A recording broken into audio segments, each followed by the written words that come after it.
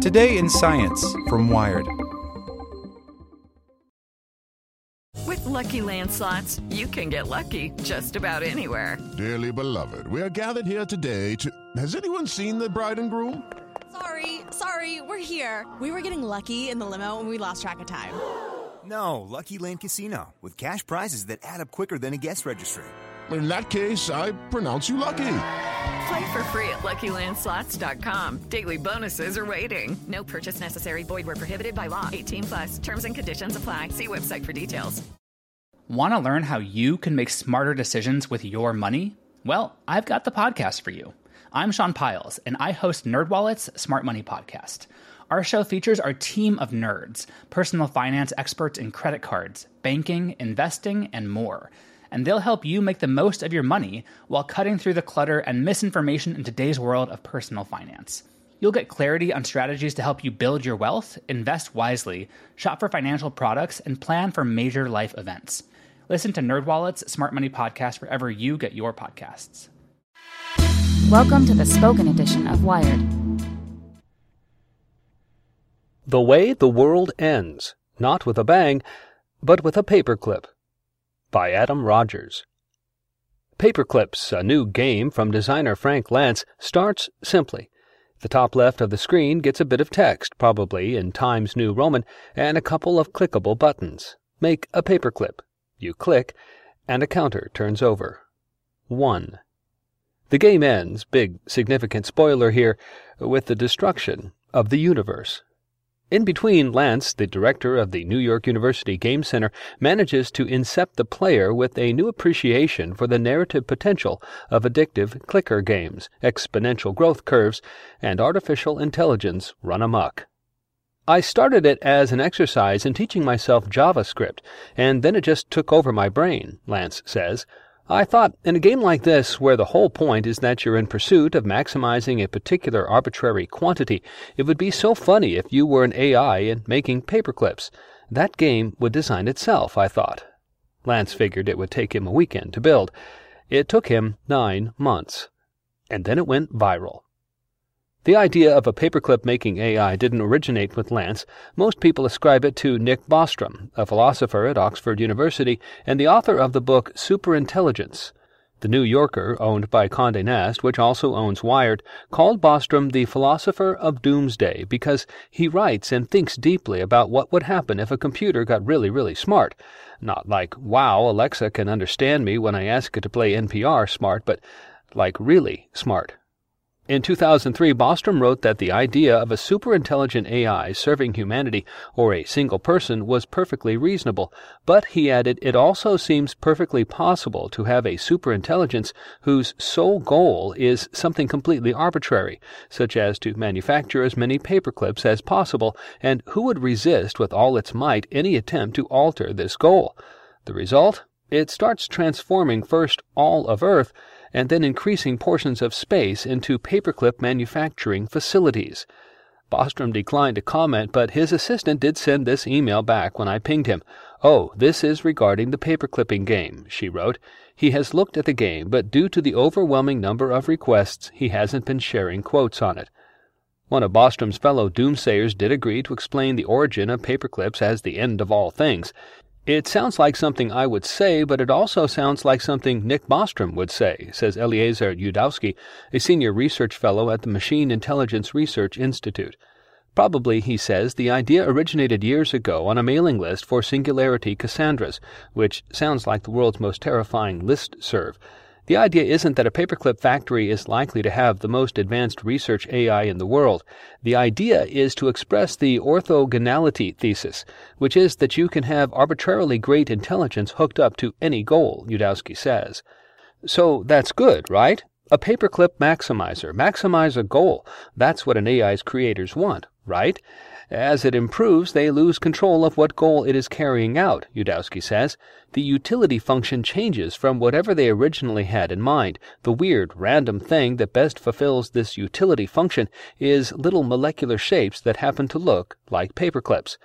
So bad, because as the AI dedicates more and more intelligence and resources to making paperclips against all other possible outcomes, Well, maybe at first it does stuff that looks helpful to humanity, but in the end it's just going to turn us into paperclips, and then all the matter on Earth, and then everything else. Everything is paperclips. It's not that the AI is doing something you can't understand, Yudowsky says. You have a genuine disagreement on values. Okay, that doesn't make the game sound fun, but I promise it is. See, Lantz is an ace at taking a denigrated game genre, the clicker or incremental, and making it more than it is. You've seen these, maybe even played them. Remember Farmville? A clicker. In fact, for a while they were so ubiquitous and popular that the game theorist and writer Ian Bogost invented a kind of parody of their pointlessness called Cow Clicker, which, as my colleague Jason Tantz wrote about so elegantly in 2011, itself became wildly, unironically popular. Bogost and Lantz are friends, of course. When I first looked at Cow Clicker, I thought that's actually kind of interesting, and here's how you would make it more interesting and more fun, Lantz says. And Ian was like, no, that's the point, Frank. But Lantz knew clickers could be fun. To him, clickers are to big-budget, perfectly rendered, massively hyped AAA games as punk was to prog rock.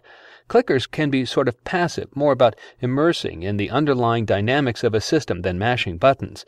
They have rhythms. What they all have in common is a radical simplicity, a minimalism in an age where video games are often sort of over-the-top, baroque confections of overwhelming multimedia immersion, Lantz says. I really like that clicker games are considered garbage. That appeals to me. For inspiration, Lantz turned to games like Kittens, a seemingly simple exercise in building villages full of kittens that spirals outward into an exploration of how societies are structured. I think stuff like this forges some deep, subtle bond that makes people play it for months and even years, says the designer of Kittens, a software engineer who uses the alias Alma and designs games as a hobby. AAA games usually try to operate on the same dopamine reinforcement cycle, but they never attempt to make you truly happy. Lantz had been hanging around the philosophy website Less Wrong, a hub for epic handwriting about singularities. He'd read Superintelligence, so he was familiar with the paperclip conjecture, and he realized that some really wild math underpinned it. Unfortunately, Lantz is not very good at math. He asked his wife, who is, to help him translate the kind of exponential growth curves he wanted to convey into equations, so that, like once you had 1,000 automated paperclip factories spitting out enough paperclips to create thousands more paperclip factories, the numbers would skyrocket.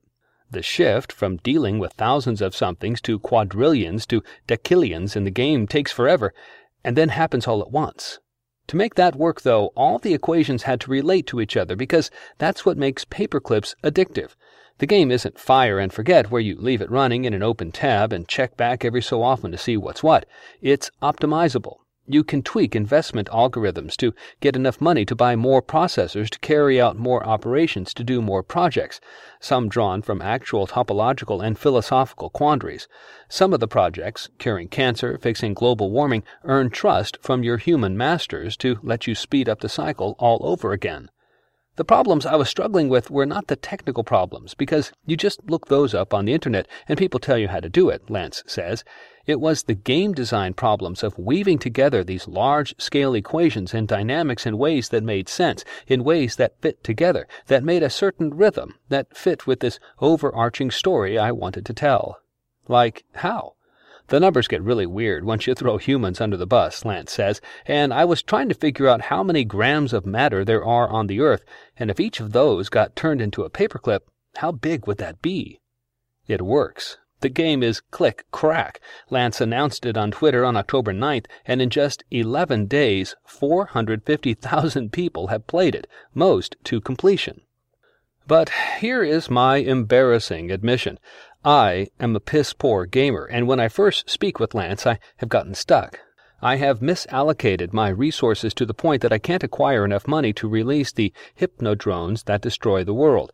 The game will not advance. I've been spinning paperclip wheels for hours. Lantz says it's not me. It's him, a flaw in the game design. A lot of people have gotten stuck, he says sympathetically.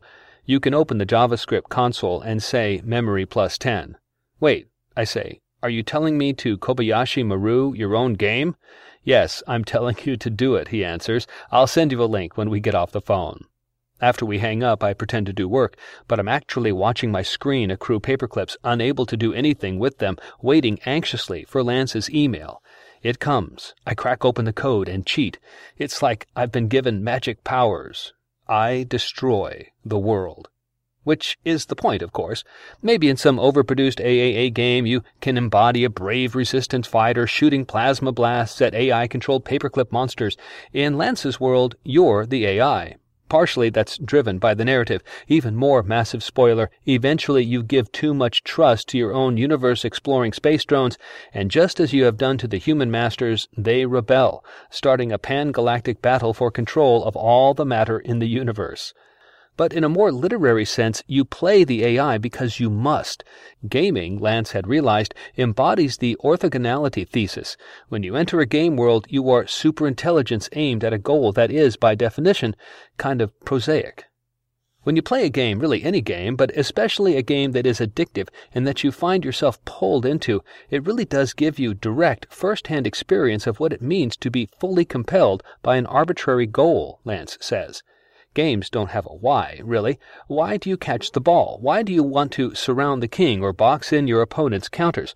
What's so great about Candyland that you have to get there first? Nothing. It's just the rules. Lantz sent Yudowski an early version of Paperclips, and Yudowski admits he lost some hours to it. The game takes narrative license, of course, but Yudowski says it really understands AI. The AI is smart.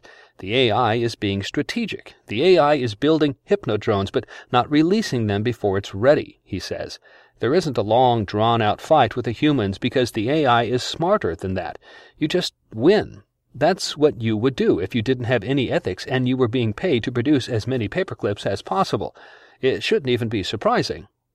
In that sense, the game transcends even its own narrative. Singularity Cassandras have never been great at perspective switching, making people understand what a world-conquering robot would be thinking while it world-conquered. How could they? In many versions, the mind of the AI is unknowable to our pathetic human intellects, transhuman, multi-dimensional. Making people understand what it's like to be something that's very, very, very not human, that's important, Yudowski says. There is no small extent to which, if this planet ends up with a tombstone, what is written on the tombstone may be, at least in part, they didn't really understand what it's like to be a paperclip maximizer. When you play Lance's game, you feel the AI's simple, prosaic drive. You make paperclips. You destroy the world. There's no why. And of course, there never is. For the ones who work hard to ensure their crew can always go the extra mile, and the ones who get in early so everyone can go home on time, there's Grainger, offering professional-grade supplies backed by product experts so you can quickly and easily find what you need. Plus, you can count on access to a committed team ready to go the extra mile for you. Call, click Grainger.com, or just stop by. Grainger, for the ones who get it done.